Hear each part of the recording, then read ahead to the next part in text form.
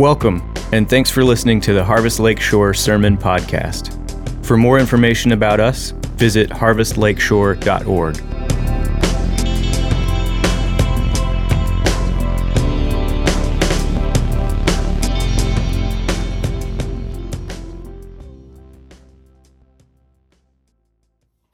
Psalm 46. To the choir master of the sons of Korah, according to Alamoth, a song. God is our refuge and strength, a very present help in trouble. Therefore, we will not fear, though the earth gives way, though the mountains be moved into the heart of the sea, though its waters roar and foam, though the mountains tremble at its swelling. Selah. There is a river whose streams make glad the city of God, the holy habitation of the Most High. God is in the midst of her. She shall not be moved. God will help her when morning dawns. The nations rage, the kingdoms totter. He utters his voice, the earth melts. The Lord of hosts is with us. The God of Jacob is our fortress. Selah. Come, behold the works of the Lord, how he has brought desolations on the earth. He makes war cease to the end of the earth. He breaks the bow and shatters the spear. He burns the chariots with fire. Be still and know that I am God. I will be exalted among the nations. I will be exalted in the earth. The Lord of hosts is with us. The God of Jacob is our fortress. Selah. This is the word of the Lord. You may be seated. Good morning, Harvest family. It's been great studying the Psalms with you these last few weeks. As we said at the beginning of this series, we are studying in the Psalms the attributes of God, because what we think about God is the most important thing about us. That's what A.W. Tozer said at the beginning of one of his famous books. And it is certainly true. When trials of life and challenges come, we need to have the foundation of knowing who God is to inform us and strengthen us and direct our minds to go to the Lord. Because this passage comes and even asks us the question in not so many words, where do you find your refuge? Where do you go to get strength when something needs to be done? Where do you go when there's no place to hide or no place to go? The psalmist gives us the answer. And the answer is right here in verse 1 of Psalm 46. It says, God is our refuge and strength, a very present help in trouble. But that's not simply a statement to put on a bumper sticker or to pin on your Pinterest page or a Facebook or to tweet out or some social media thing. No, the psalmist shares the truth up front, and then he unpacks for us why that is true. Why is it that God is our refuge and strength, a very present help in trouble? Well, we're going to find that out as we study the psalm this morning. One truth, one reason why God is our refuge and strength, the first one is God is not threatened by natural disasters. When the earth gives way and everything gets thrown around, we can find refuge in him. Look at verses 2 and 3.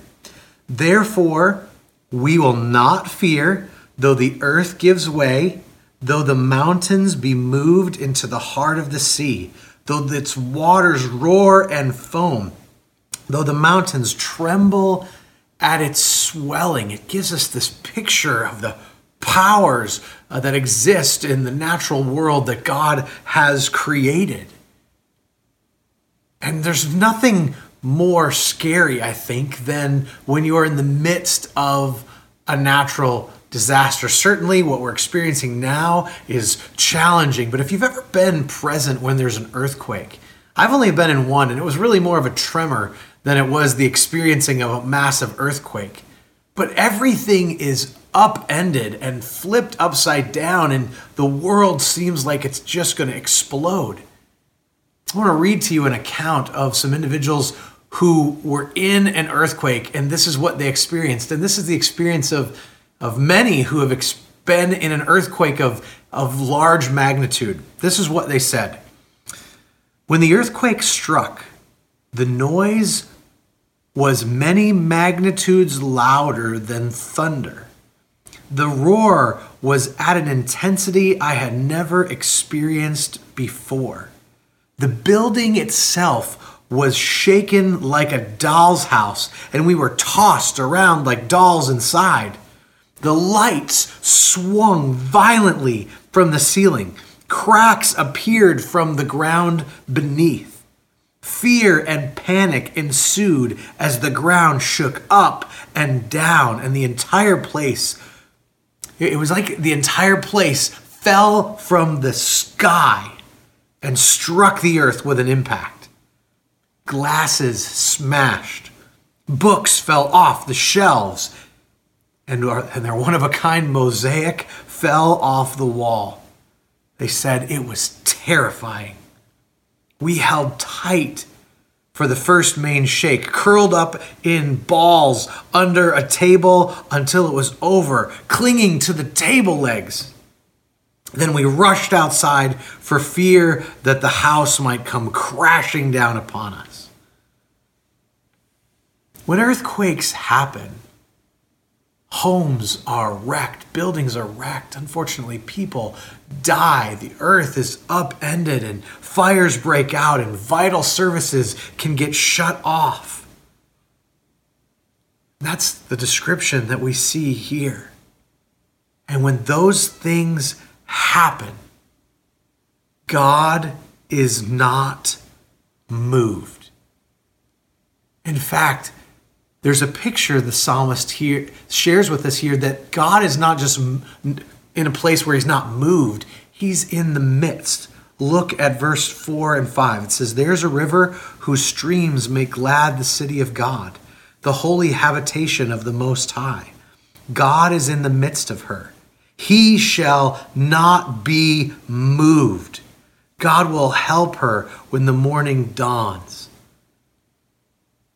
Now here, as we look at it, it talks about, a stream that makes glad the city of God. There's not a stream going through the city of Jerusalem. Rather, it's a picture of God's presence and his peace, because in ancient times, if there was a stream flowing through a city, it meant prosperity. It meant that there were things that could nourish the soil. It meant that if an opposing nation came and tried to build around the city to block them off from everything, they could still have things grow because of that life-giving water that came through. Even in the book of Revelation 22:1 says, "The angel showed me the river of the water of life, bright as crystal, flowing from the throne of God and of the Lamb."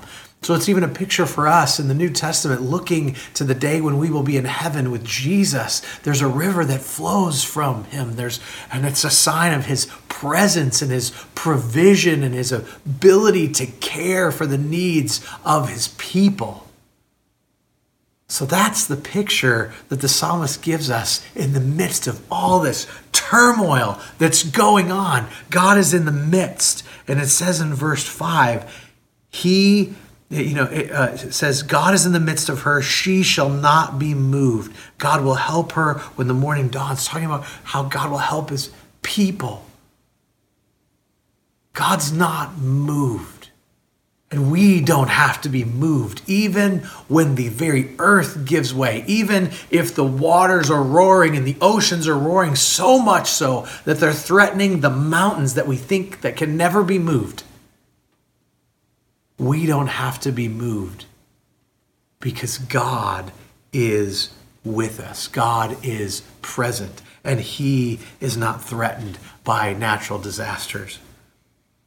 God's also our refuge because God is not threatened by nations and governments. All the things that nations and governments have done since the beginning of the fall, since the fall happened and there was death that took place and wars would happen over time, God's not threatened by any of that. Look back at your Bibles. It says, verse 6, "The nations rage, the kingdoms totter. He utters his voice, the earth melts." So when the nations are warring, whether it's a cold war or whether it's an active battle that's going on, whether there's great nations that start to totter and be uncertain, God has command over all of that. It says he utters his voice and the earth melts. Now, we may have melted certain things. Maybe you've lit a candle and seen the wax melt as the wick burns down, or maybe you've cooked something on the stove or in the microwave and that melts as you heat it up. Or maybe you've cooked something over the fire, you're cooking marshmallows or whatever, and you heat that up and it melts. And there's some heat there and you can see that happening. But here we see that God can melt the earth. Now you understand what it takes to melt the earth. What does it take to create lava, where you take earth and it's so hot that it melts? Lava, when it comes out of a volcano, is about the temperature of 1,300 to 2,200 degrees Fahrenheit. That's how hot the earth has to be to melt. And God melts the earth with his voice.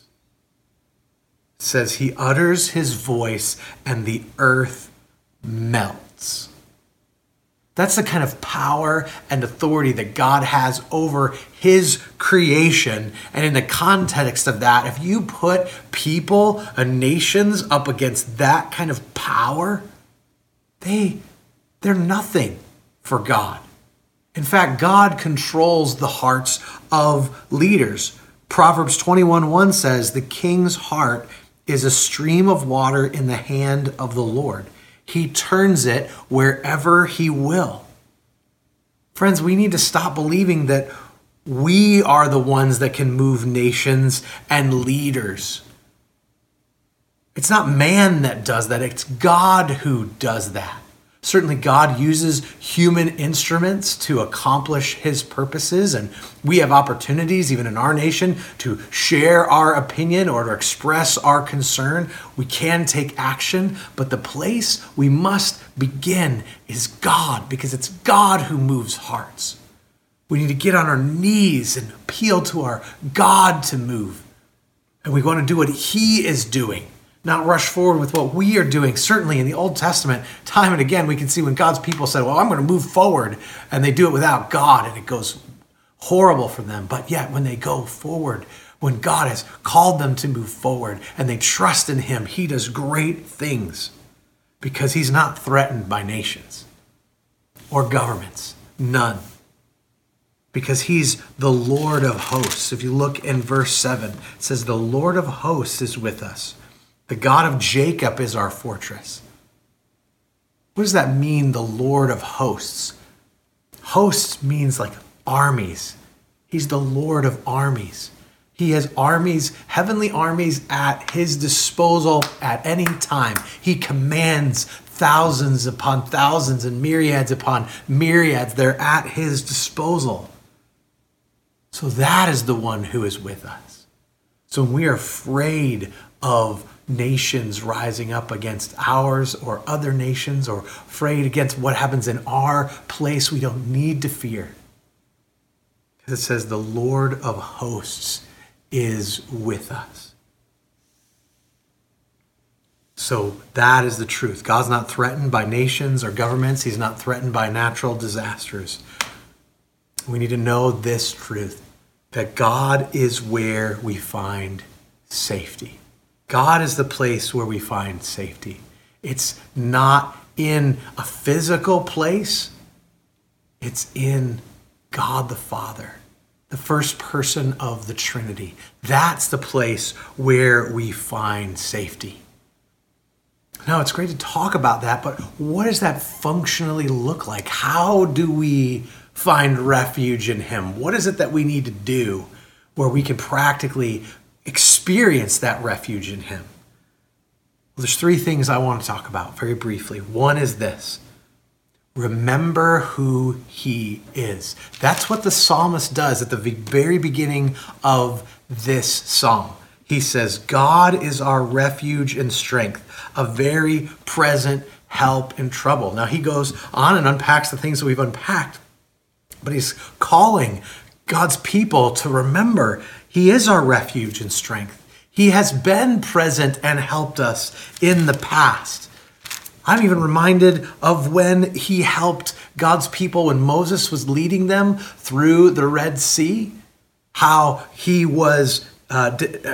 defeated Pharaoh's army. God did. Just want to read from Exodus 14.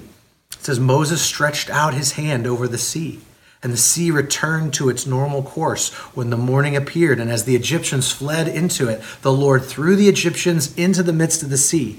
The waters returned and covered the chariots and the horsemen. All of the host of Pharaoh that had followed them into the sea, not one of them remained.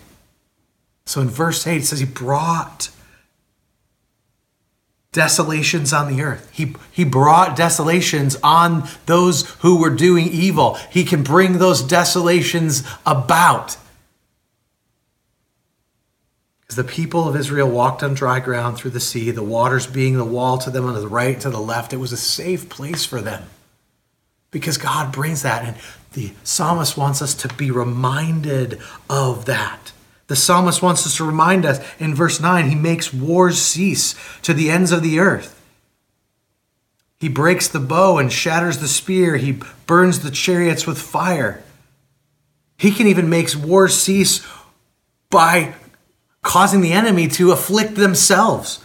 Look at 1 Samuel 14. It says, Then Saul and all the people who were with him rallied and went into the battle. And behold, every Philistine's sword was against his fellow, and there was very great confusion. God confused the enemies of his people.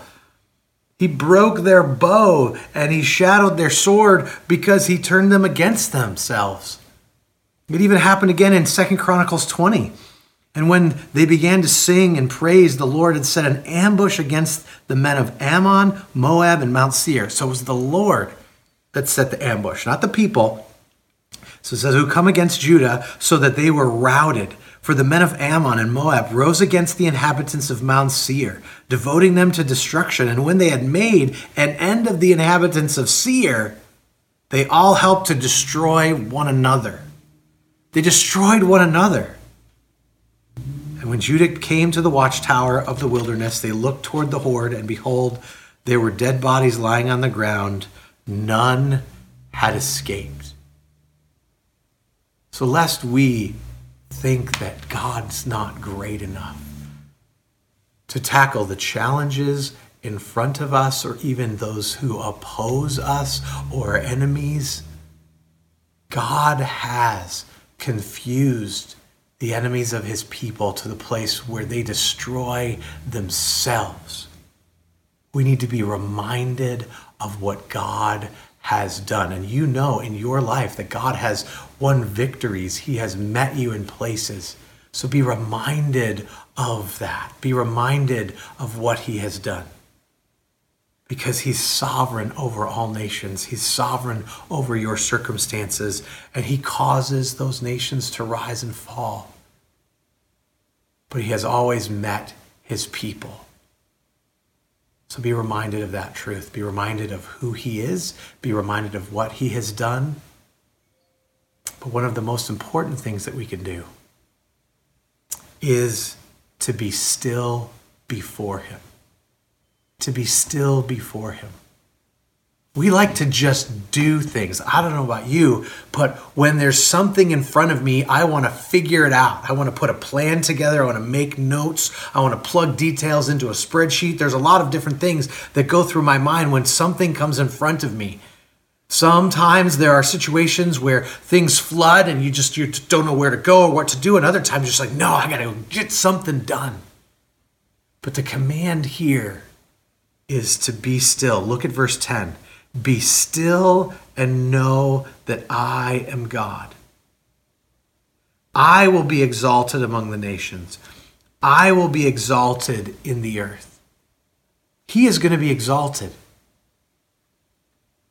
As we've learned in the Old Testament, the earth will be filled with the knowledge of the glory of the Lord as the waters cover the sea. That's our passion because we know that's going to be the case. That's why we spread the gospel as a church. But we need to be still before that God, Before we go and run and do, we must be still before him and know that he is God. Because when we are still before him, we are reminded of who he is. When we're still before him, we're reminded of what he has done. When we're still before him, we look at ourselves in light of who he is. And it prevents us from being proud and arrogant and rushing in to exalt ourselves or our opinion. But we are rightly aligned with who he is and what he wants us to do because we're still before him. Because this is what happens. When we're still before the Lord, the fog that is around us, whether it's the fog from fear and all that's coming at us, or the fog of various things that are welling up inside us that we want to do, that fog is lifted when we are in his presence. And we become aware of how safe we are. And we become aware of what he can accomplish, not what we can accomplish. That's what happens when we're still before him. That's happened to me time and again. It happened to me earlier this week. I had a number of things in front of me that I had to do or wanted to do or felt burdened to do, and it was just kind of welling up inside of me, and I just was like, oh! And the Lord was kind to remind me, go to this passage. You've been studying this passage this week, Jamie. Look at this passage. So I read it, and it says, be still and know that I'm God. And I'm like, I got to do this thing. I got to take this time. I can't stop and rest. But when I just stopped everything, when I closed my computer and turned off my phone and left it here, I left my house and I went for a walk and I prayed for several hours. And I found a pond where I could sit down on a bench where there was nobody around and just sit and be still before him. And I had a small Bible with me, and it was just open, and I was before him. And the fruit of that time was that I became aware of who God is. I became aware that I'm found in him because of what Jesus has done. I was reminded afresh that he's the one that acts. I was reminded of my limitations and how limitless he is in his ability. Friends, we need to be still before the Lord because we can enter into his presence. We can enter into his presence because of what Jesus Christ has done.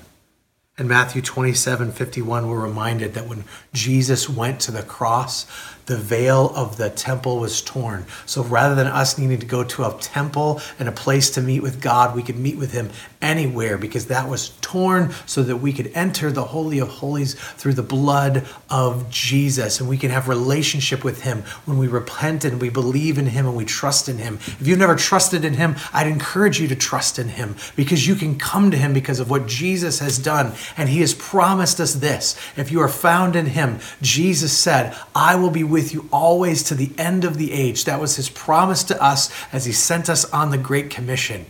So he is present. He is a very present help in our time of need. He's our refuge and strength, and we can know that. We don't find that, friends, in just knowing this truth and then doing something else, because it's really God plus nothing is our security. Not God plus me figuring it out is my security, or God plus, well, if I have enough money to get me through, then I find security. Or if I've stored up enough resources in this time of uncertainty, then I can feel safe. No, it's God plus nothing is where we get our security.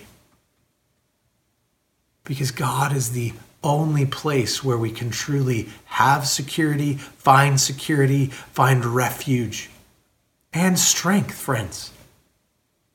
Because the passage says God is our refuge and strength, a very present help in trouble. He's not just the place that we go to where we are afraid. But we definitely go there when we're afraid because he is our refuge. He's our strong tower. He's the fortress, the place that we go where nothing can get at us. But he is also our strength. He's the one that gives us strength. He's the one that gives us the help that we need when in trouble.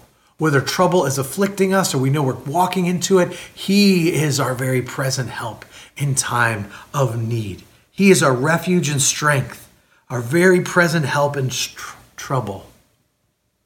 So friends, I want to ask you, challenge you, encourage you, wherever you are at, to take some time this week and be still before him.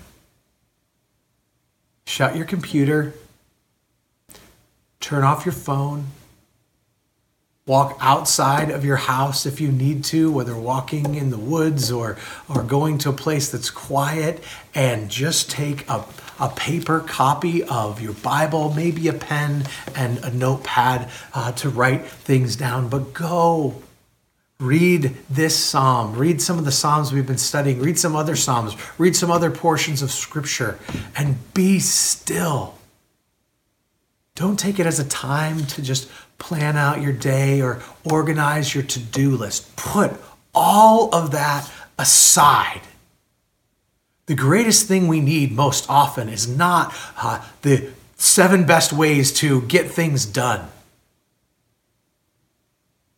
or to read this or to read that. The thing we often need most is simply to be still and to know that he is God. And you get to the place where you remove those things, you put in your mind things about God, where you know that there's nothing that he can't deal with. He can take care of all things, where you know that he is over all of the things that happen in this world, from the created order, or whether it's governments or leaders or afflictions that you face. God is our refuge and strength, our very present help in trouble. Friends, let's be still before him. Let's be still and know that he is God. Let's pray. Father, I thank you for your word. I thank you, God, that you have saved us and made us your own. Lord, I ask that we as a faith family this week would truly find refuge in you, that we would sit before you and that we would remove the distractions and that we would be still before you. God, I pray specifically for moms who have little kids running around.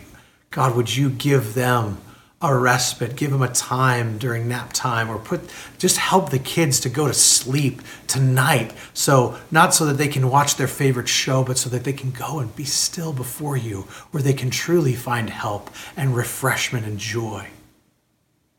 Or if there are many things afflicting, many work schedules that are busy and just exhausting, I pray, Father, that we would believe the truth, that we can get away and be still before you. And that's going to make all the difference. So I pray for us as a faith family, God. I ask, God, that you would help us to be still before you and know that you are God. For you are going to be exalted among the nations. You will be exalted among the earth. And we look forward to that day when we can do that for all eternity. We ask all this, Lord, in Jesus' name. Amen. Friends, let's stand and respond in song to this truth. And even as we sing this song, if you simply, rather than standing, need to sit and be still, sit and be still. If you need to turn off the volume so that you can sit and be still right now, we'll sit and be still. Because your God is personal. He wants to meet with you.